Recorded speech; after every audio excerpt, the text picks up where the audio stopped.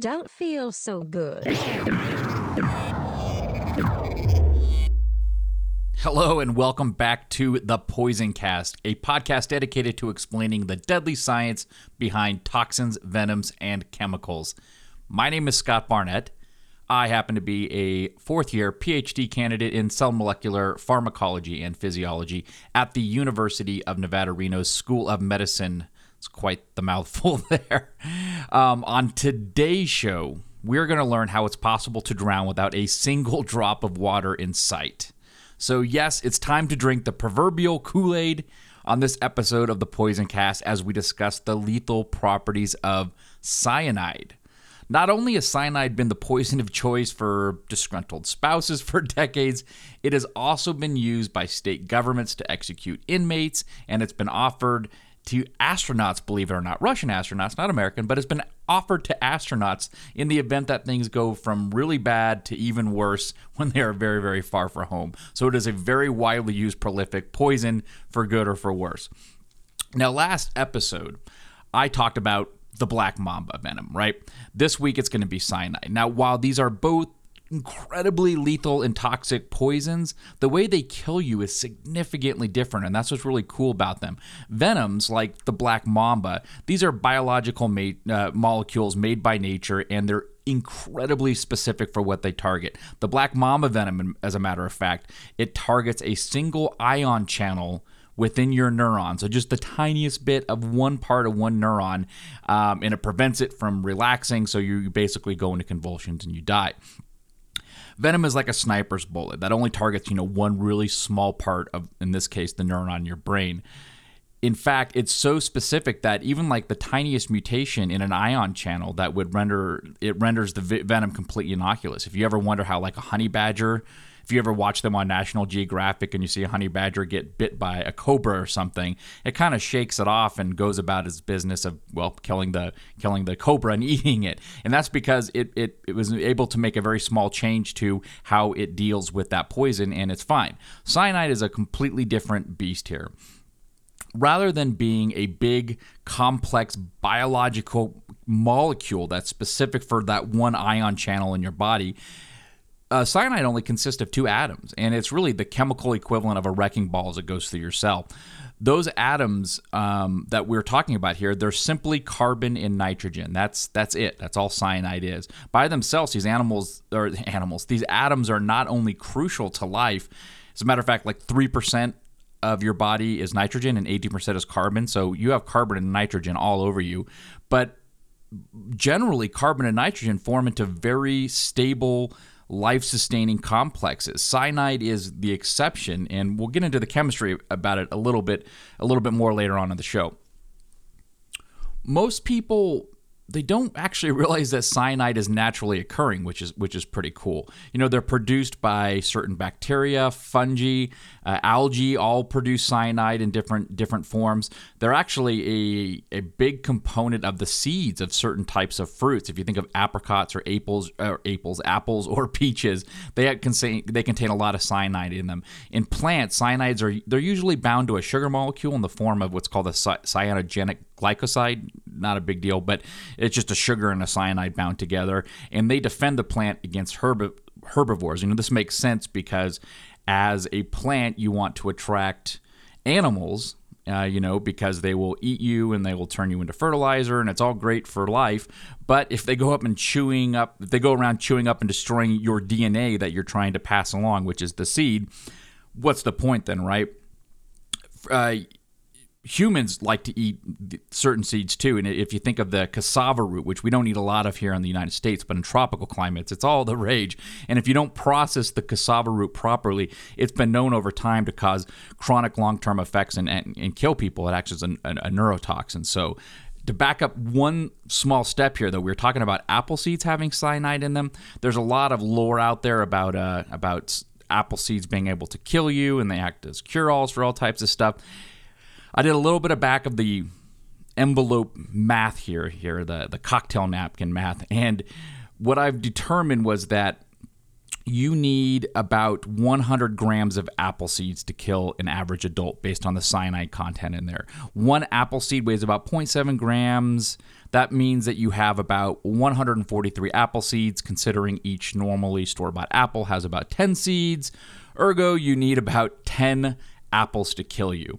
Or you would need about 1 apple for like a 12-pound dog or cat, and a horse would need about 100 apples. Now, that's not that much at all, but it's not nearly as deadly as you would think. First of all, these seeds have a very tough coating to them. It's a natural protectant from the cyanide inside. So you would have to grind those up into like a very fine powder and then feed them all in one dose. Your body's pretty good at removing small amounts of cyanide over time, so this is very unlikely to happen, but in theory, it could. So, now, while the dangers of eating these seeds have been known for centuries, hydrogen cyanide, it wasn't isolated at all from a pure form until 1786, and this gentleman named Carl Wilhelm Scheele extracted it from a purified Prussian blue dye.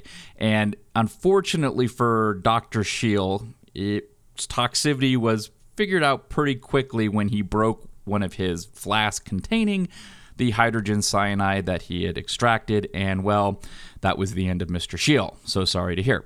But despite the auspicious discovery of cyanide by Dr. Scheele, cyanide these days is used all over the place as an industrial chemical. It's actually very valuable, and we make thousands of tons of it every year. It's used in metal extraction and refining. As a matter of fact, here in Nevada, we have a lot of silver and gold refineries here, and they use it all over the place for that. It's used for electroplating. It's used for photography in some instances. It's also used for fumigation. So this is all over the place here.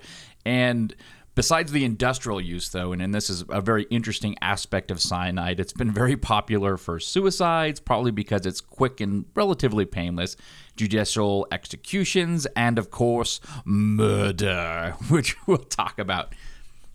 Okay, so hydrogen cyanide as a gas, as I said, has been used for these judicial executions in some states of the United States where cyanide is generated by, you take a potassium cyanide pellet, which is not too dangerous by itself. You drop it into some sulfuric acid beneath the unfortunate person who's going to be executed, and it forms cyanide gas here. The state of California executed a man named Carl Chessman in this manner, and this was in the early 80s, and I remember this as a child. It actually stuck in my brain. People were holding up signs that said, "Plop, plop, fizz, fizz, oh, what a relief it is," and if you remember what that's for Alka-Seltzer, which is an effervescent tablet that, makes you feel better, and they were using it to say that this is how, the same basic principle, you're dropping the tablet in the sulfuric acid, and you're going to kill the guy. So that was a very macabre way to do this. I don't think that would fly these days, to be honest with you. People are as a society moving away from the use of the death chamber, and it was very celebrated back in the day. So I'm sure this was a very bad man. I'm not saying he didn't deserve to die or not, but we just don't do that so much anymore. All right, enough about the death chamber here. I will say, though, that in the U.S., we've actually executed about 24 people via the gas chamber, and the last one was in 2010. We basically stopped doing it. Part of it was because people couldn't get the chemicals they wanted, which seems odd to me because they're all highly available. But I think we just don't have a taste for it anymore. Although I just saw on the news that we actually have a gas chamber here in Nevada, and money's been allocated to fix it up so that it's, I guess, all painted and spiffy, but whatever the case may be, so maybe we'll end up using it here. So I should note that while I find the science of poisons to be fascinating, I feel like I need to say this a lot, I find their actual use to be repugnant and horrifying. Most gas chambers, especially with the gas chamber, it takes 8 to 11 minutes to kill someone, or before they even lose consciousness, and it takes longer to kill them. It doesn't seem like a very humane way if we're going to kill someone. But beyond that, it's just these are really nasty things, and please don't take this as some sort of endorsement of me. I find the biochemistry and molecular biology fascinating, and beyond that, I'm hands off here. So, moving on. Cyanide. Okay, in the pure form, it's called prussic acid, and this is a historical name for it, but you'll still see it on some containers. And it was a very popular suicide agent of the Third Reich, so we're going to talk about suicide here. It was used by Erwin Rommel, the Desert Fox, if you remember. He was actually a brilliant general, and he was accused of conspiring with that plot, if you remember, to kill Hitler. A bunch of high-ranking people said he'd pretty much lost his mind, and we were kind of batting for the wrong team. Well, they found out, and they forced him to take a cyanide pill to kill himself.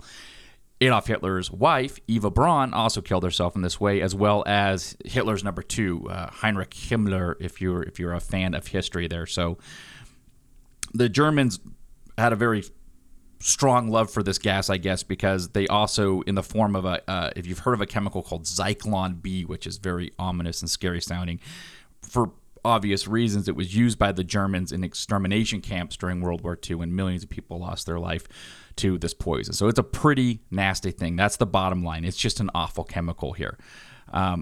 But probably most famously, and if you're old enough to remember this, I think this was just before my time yet, it was in 1978. It was Jonestown. If you guys ever heard of the Jonestown group in here, this is in Guyana, where there was a mass suicide by people. Over 900 of their members of the group called the People's Temple were either forced to drink or this flavor aid, like this Kool-Aid, basically. That's what you call drinking the Kool-Aid. If you've ever heard of that before, it's because these people in Jonestown were forced to drink cyanide in this Kool-Aid type mixture here. And I guess people were like, if they said no, they just like ran up and jabbed them with a syringe full of it. Yeah, pretty good times here, right? So there's that. And many people wrongly think that, if you remember the Heaven's Gate mass suicide in 1997, they're the people that wore the sneakers, and there was the comet Hale-Bopp, and they thought that in order to take their ship to the aliens on the comet to go off to another place, they had to kill themselves to do it. They did not use cyanide. So, hey, there's a tick in the positive marks there. The members of that group took a phenobarbital mixture mixed with applesauce and vodka, which, to me, all things being equal, I would imagine would be a much more pleasant way to go, because you would basically feel high and then you would go to sleep. So one last fun fact here. Hydrogen cyanide, it was used as a killing agent for many years, and it may still be, for all I know, to kill whales in the harpoons. They dip the tip of the harpoon in a hydrogen cyanide mixture, and it kills the whale fairly quickly here. So let's learn how cyanide kills you. Now that you know that it's very popular, what is it actually doing here? Now, there are two ways that cyanide can get to you.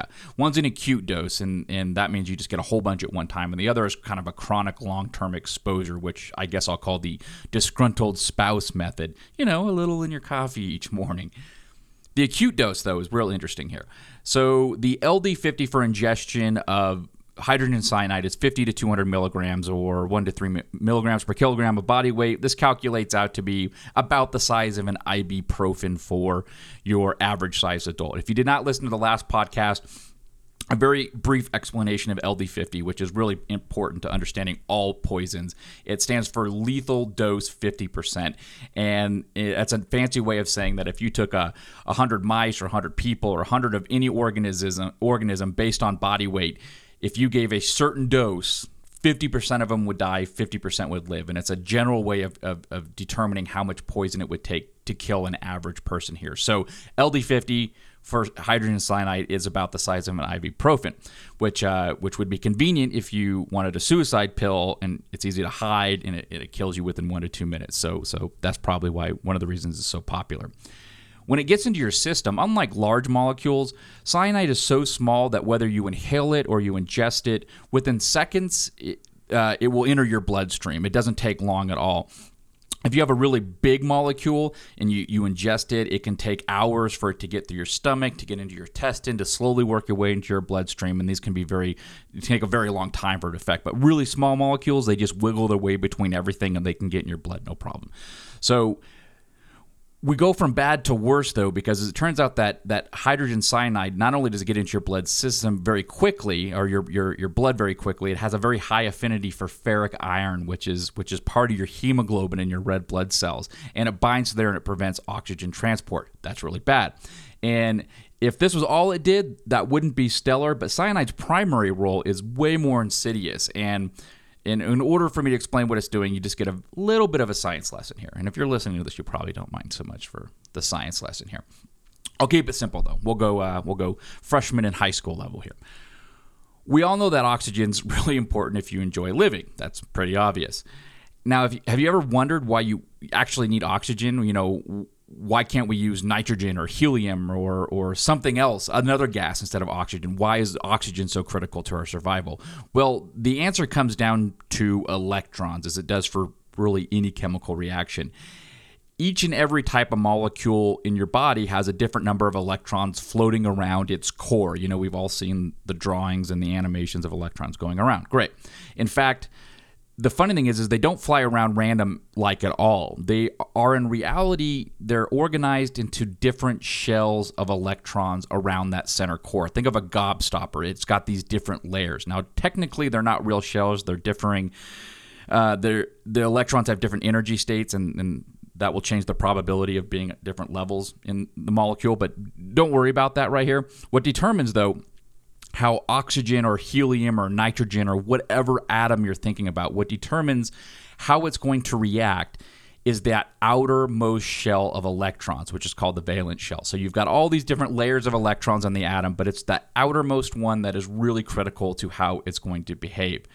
And it turns out that the outer shell of electrons in oxygen, they are arranged in a very precise way so that it likes to share and borrow some electrons, but not too many, and it's got very unique chemical properties in this sense. As a matter of fact, on a side note here, if you look at the periodic table as far as sharing electrons, and you go all the way to the right-hand side of that table, which has all the little symbols for the different atoms on there, that very last column on the right-hand side contains elements that are real prudes when it comes to sharing their electrons. They don't want to give any of them away. They're very happy with how they are, and they don't react with anything. You can take helium or xenon or argon or any of those fun-sounding ones. You can mix them with anything. You can do whatever you want. They're just not going to react, and these are called noble gases for that reason, because they're very noble and they don't want to react, and they're very calm. So, fun side fact there. So back to oxygen, right?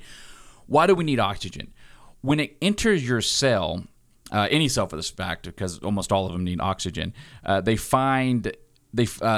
oxygen finds its way to the mitochondria. Now, remember from high school, the mitochondria is really the energy factor of the cell that makes ATP. That's what its goal is, and it needs a lot of oxygen to do this.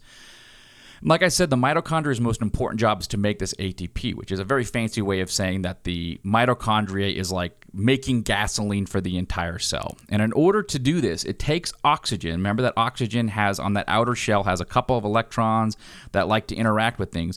It takes that oxygen and it steals a couple of the electrons from it, and it uses that energy to make ATP. As a matter of fact, the oxygen with hydrogen turns into water, and those extra electrons turn into ATP, which is our gasoline for the cell. And when you have enough ATP in your cells, you feel good, you've got plenty of energy. When you don't, you start to feel exhausted, and your body, and the way your body deals with not having enough ATP is that it starts telling your brain to take deeper breaths, to get more oxygen, so it can start getting more of that awesome, tasty oxygen, so it can make more of the ATP. When I started this episode, I had mentioned that cyanide was the equivalent of drowning without water. And that could not be more accurate. When you hold your breath and you dive to the bottom of a swimming pool, that feeling you have, that desperate need to take in air, is just your cells sending a message to your brain saying that more oxygen needs to be taken in because I don't have enough ATP right now. With cyanide, the exact same signal is sent to your brain, except it doesn't matter how much oxygen you have, because the cyanide is blocking the door to that ATP-making machinery within the mitochondria here. So you are really drowning without water. You can have all the oxygen you want, but your cells are not able to breathe. They're not able to respirate, and you essentially die from a lack of oxygen. What does this actually feel like? Unfortunately, the signs of cyanide toxicity, if I can get it out, at concentrations that lead to death, these are very well described within the literature. Anything greater than about 2,000 parts per million, and once you ingest that, once you inhale it, you get this brief sensation of dryness in the mouth, burning on the throat, which hydrogen cyanide is a mild acid, so that's probably that initial burning. It's because it's an acid. And you get a suffusing warmth throughout the body, which sounds quite pleasant by itself, that is. And you get a hunger for air, which is very what you'd expect. You're one of the first things you do is called hyperpnea, which is deep breathing, taking deep breaths in. And sometimes this is so depressing. It says sometimes this is followed by a brief outcry following the first breath, which is probably your body getting this weird shock, like something's not right here. And if the dose is high enough, you tend to lose consciousness in well under a minute. And that's probably, again, why this is such a popular poison within, the suicide community, because it's fairly painless and you die with under a minute here. And the effects on the body are really systemic. It can affect your vascularity, your pulmonary system, so your blood and your breathing. Your central nervous system gets attacked quite quickly because it needs a lot of oxygen. Your heart gets affected quite quickly. Your visual, your autonomic system, which is your fight or flight, endocrine, metabolic, everything is affected quite quickly here. There is one of the main reasons we know about a lot of this is there was a chronic exposure to factory and mining workers, and back in 1975 these 36 male electroplating workers in Egypt, they were exposed to a whole bunch of copper cyanide and sodium cyanide and all these other forms of cyanide, and they ended up having really severe neurological, respiratory, cardiovascular effects. And these symptoms, unfortunately, will last months, if not even years, if you get this chronic exposure. So it's not good there. And it gets even worse if you've got this long-term exposure. You can get pancreatic diabetes. You can get vitamin B12 deficiencies. You can't uptake iodine as well, so you tend to have thyroid issues. You can get goiters. It's all really bad, so not something you want here. But the good news is there is an antidote if you get enough of it to hurt you, but not enough to kill you instantly. And generally what they use is amyl nitrate. And it acts as an oxidant, and it causes the formation of something called methemoglobin, which is a fancy way of saying that the cyanide will bind to this other type of hemoglobin in your body so that your normal hemoglobin can continue to transport and use oxygen, and it's a way to get it out of your system here. On a side note, amyl nitrate is a popular party drug. It causes a brief euphoric state, and it's often combined with, we'll say, cocaine and ecstasy, all that kind of fun stuff here. So at least as you're being healed, you feel good. Not only are you not going to die from the cyanide if all things go well, but you get a high out of it too. So I guess, if we're going to put a silver lining on this cloud, that's probably it here. And the availability of the antidotes, they varies around the world, but this is typically you can get something if you're going to work near cyanide here. So, well, that's going to end it for Tier 1. Tier 1 is our nice intro to it, some brief chemistry and science behind it. But now we're going to dive into Tier 2. If you don't care about the hardcore biochemistry and the science of this, we thank you for listening, and please tune into the next show. If you are a science geek and you enjoy some hardcore science, strap in, because we are going to go into Tier 2 right now. Some basic chemistry for our cyanide chemical here. Part of the reason it's so energetic and it's able to react is that it forms a triple bond between carbon and nitrogen. That's really the defining characteristic here. And if you imagine if you have a triple bond between nitrogen and carbon, nitrogen is in its natural state based on its valence, enjoys 3 bonds, so it's happy there, but carbon enjoys 4 bonds, and so we have a difference here that is going to cause it to be reactive. Furthermore, cyanide has a tautomer, which goes from HCN to HNC. And if you remember, I actually had to look this up because I am not an organic chemist, but a tautomer, it's a reaction that it causes the formation, it causes a migration of the hydrogen atom. So you're basically just shifting its position rather than being HCN, it's HNC. So good times. Now you can remember what a tautomer is as well. It is highly miscible in water, which means you can dissolve it in water quite easily. And it is only a weak acid. Its pKa is 9.3. And if you remember, like the higher the number, the higher the pKa, the lower the acid is. So, I mean, if you think of acetic acid, which is, vinegar, it has a pKa of 4.75. So it's quite a bit less acidic than even an acetic acid here. Hydrogen chloride, on the other hand, which is like the strongest acid out there, is one of them is -7. So big range here, and it's not that acidic. Okay, boiling point. Let's do this here. So it's a gas at ambient temperatures, but it very easily boils at 25.6 C, which is 78 degrees Fahrenheit. So that will boil off quite easily and become very toxic as it enters the air here. It has, as a salt, it's called a hydrocyanic acid, and there are tons of salts out there. It's used in tons of different forms, like potassium cyanide, sodium cyanide, cupric cyanide, hydrogen cyanide, which is the one we generally deal with here, because it's going to dissociate most with the hydrogen. It tends to.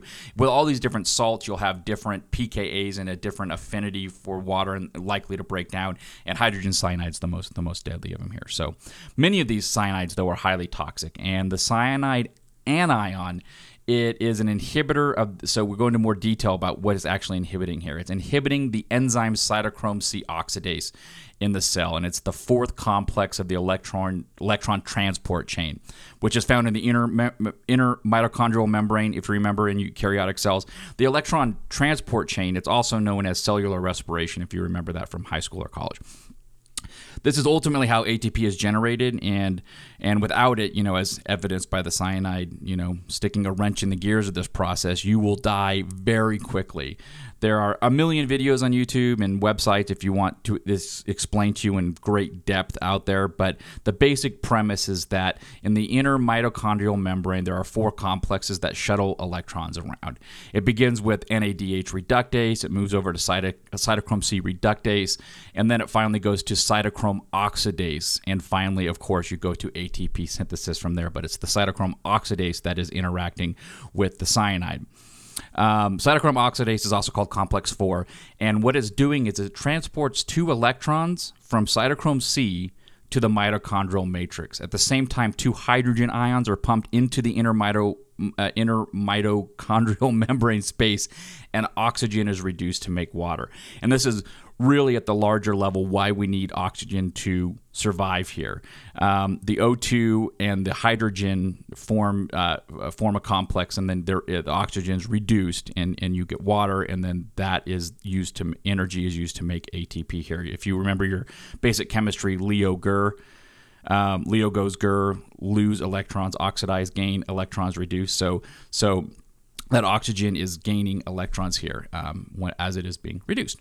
So the binding of cyanide to the enzyme prevents the cytochrome oxidase C, prevents the transport of electrons from the cytochrome C to the oxygen. As a result, the electron chain is disrupted, and this means that the cell is no longer aerobically able to produce ATP for energy. Tissues that depend highly on aerobic respiration, such as the central nervous system and the heart, are particularly affected by this. This is an example of what we call histotoxic hypoxia, which is drowning at the cellular level. A side note about ATP, just go there for 1 second here. So we talked about how the electron transport chain ultimately makes ATP, and cyanide prevents this. If you ever wondered why, what rigor mortis, like why does that actually occur? Rigor mortis is Latin for stiffness from death. And in order for your muscles to relax, the myosin in your muscle has to bind ATP, and if you do not have ATP around, your muscles are in this locked state. If you are forming a muscle, you're actually have an ADP form, or an ADP bound to the myosin, and it forms that locked state between the myosin and the actin. When you do not have ATP around, that just remains in this locked state. So when your muscles are relaxed, it's because there's plenty of ATP around. And if you get like a cramp from exercising real bad, your muscles locking up, it's because you don't have enough ATP, because you weren't able to utilize oxygen and energy and all that fun stuff to make it. So that's it. So back to the poisoning here. So when you take this in, and this is all happening to you, get an increase in blood glucose, an increase in pyruvic acid via the citric acid cycle. You get lactic acid increase. You get NADPH levels increase, and you get a decrease in this ATP to ADP ratio, which is why you're going to start cramping up here. What next here? So, I like this part. I'm a pharmacologist by training, or I'm being trained to become a pharmacologist. That's probably the best way to say it. And I really like inhibitors here. Cyanide is a non-competitive inhibitor for this cytochrome C oxidase. Specifically, the cyanide ion binds to the iron and the heme subgroups of the cytochromes, and that's what's interrupting this electron chain. Now, if you remember, non-competitive inhibition is a type where the enzyme inhibition, where the inhibitor reduces the activity of the enzyme and binds equally well to the enzyme, whether or not it has a substrate bound to it. So the two components to an enzyme working is you have the enzyme itself, you have a substrate that needs to be worked on, and the substrate binds to the enzyme converts that substrate into probably a couple different things, and then you're done here. So cyanide works whether or not a substrate's bound there or not. The other type of inhibitors are like competitive inhibitors, so that actually prevents the enzyme or the substrate from binding to the enzyme. It fills that little gap where the in the enzyme where the substrate will go to, and so it just can't work on it. The other type is uncompetitive inhibition, where the substrate binds to the enzyme, then the inhibitor comes in and it prevents the enzyme from working on the substrate because the inhibitor is bound there. So you have competitive, uncompetitive, non-competitive. But most of us remember that if we've been in biology class. Okay, hydrogen cyanide. Lethal concentration is about 300 mg per meter squared, and with this, it will kill a human in about 10 to 60 minutes here. Anything more than about 3,500 parts per million is going to kill you very, very quickly here. If you remember, there was a terrorist group in Japan. I'm trying to remember the name of them. They had a big plan to release hydrogen cyanide into the subway system a while back, and they decided not to do it because of this very fact here, that under, even if you have a whole bunch of it, there's a tons of volume in the subway, and the concentrations were not going to get high enough to be highly lethal. They'd probably kill some people, and it would cause a lot of scare, but they wanted to kill a lot of people, and so this wasn't a good way to do it, they ultimately decided. So I guess that's another positive. So let's talk about the antidote here for just 1 second, and we'll close this out here. There are two primary things they use in the antidote, which is methylene blue and amyl nitrate here. What both of these do is they increase the amount of methemoglobin in your blood plasma. Normally you have trace amounts of methemoglobin, but this increases it a whole bunch. And best way to describe methemoglobin is that it has a heme group with an oxidative state of 3+, which is the ferric state of iron versus the normal ferrous state of iron in your normal hemoglobin, which is a 2+ oxidative state. And what this does is that the cyanide will preferentially bind to the methemoglobin, which does not carry oxygen. So it's kind of distracting the cyanide away from the normal hemoglobin, which does need to carry the oxygen to the cells, and it binds it up and it makes it unavailable for use here. So just by sheer, it's kind of a vacuum cleaner going around sucking up the cyanide so that the normal hemoglobin can do its job here.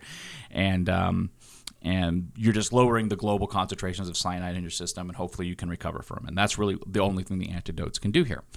And that's it. So maybe you'll live, maybe you won't here. So let's wrap it up really quick. Cyanide is very scary. I think we've concluded that quite nicely here. Hopefully I made a good argument for that here. It's also extremely fascinating from a biochemical standpoint here. I mean, being such an active reactive chemical that will go in and it will form a complex just with cytochrome oxidase C and bring down the entire system is a pretty cool thing here. I think probably the reason it's been so popular and it's been in the media is that, it's kind of scary that it can be readily purified from ingredients you can get just at the grocery store, from apple seeds or apricot seeds. And that alone is not very cool, and it probably is a good reason to be concerned if you're around someone you don't trust, I suppose. But ultimately, it does a lot of good too, because it's used in a lot of industrial applications that, if you got a gold ring on your finger, it's probably touched cyanide at some point. I don't think I have anything else to say. In 36 minutes, I think you're probably done too. So let's go ahead and put a bow on this episode. I really, really want to thank you guys for listening. As I've mentioned before, we're a fledgling podcast, and we really appreciate you listening in. We would really like you to follow us on Twitter, where we are at Poisoncast, which is great. And also, you can go to our website, thepoisoncast.com. And you can follow us there, and maybe give us some new suggestions for topics. We're happy to listen to that and maybe incorporate them into the show. So thanks again, guys, and we will see you next time.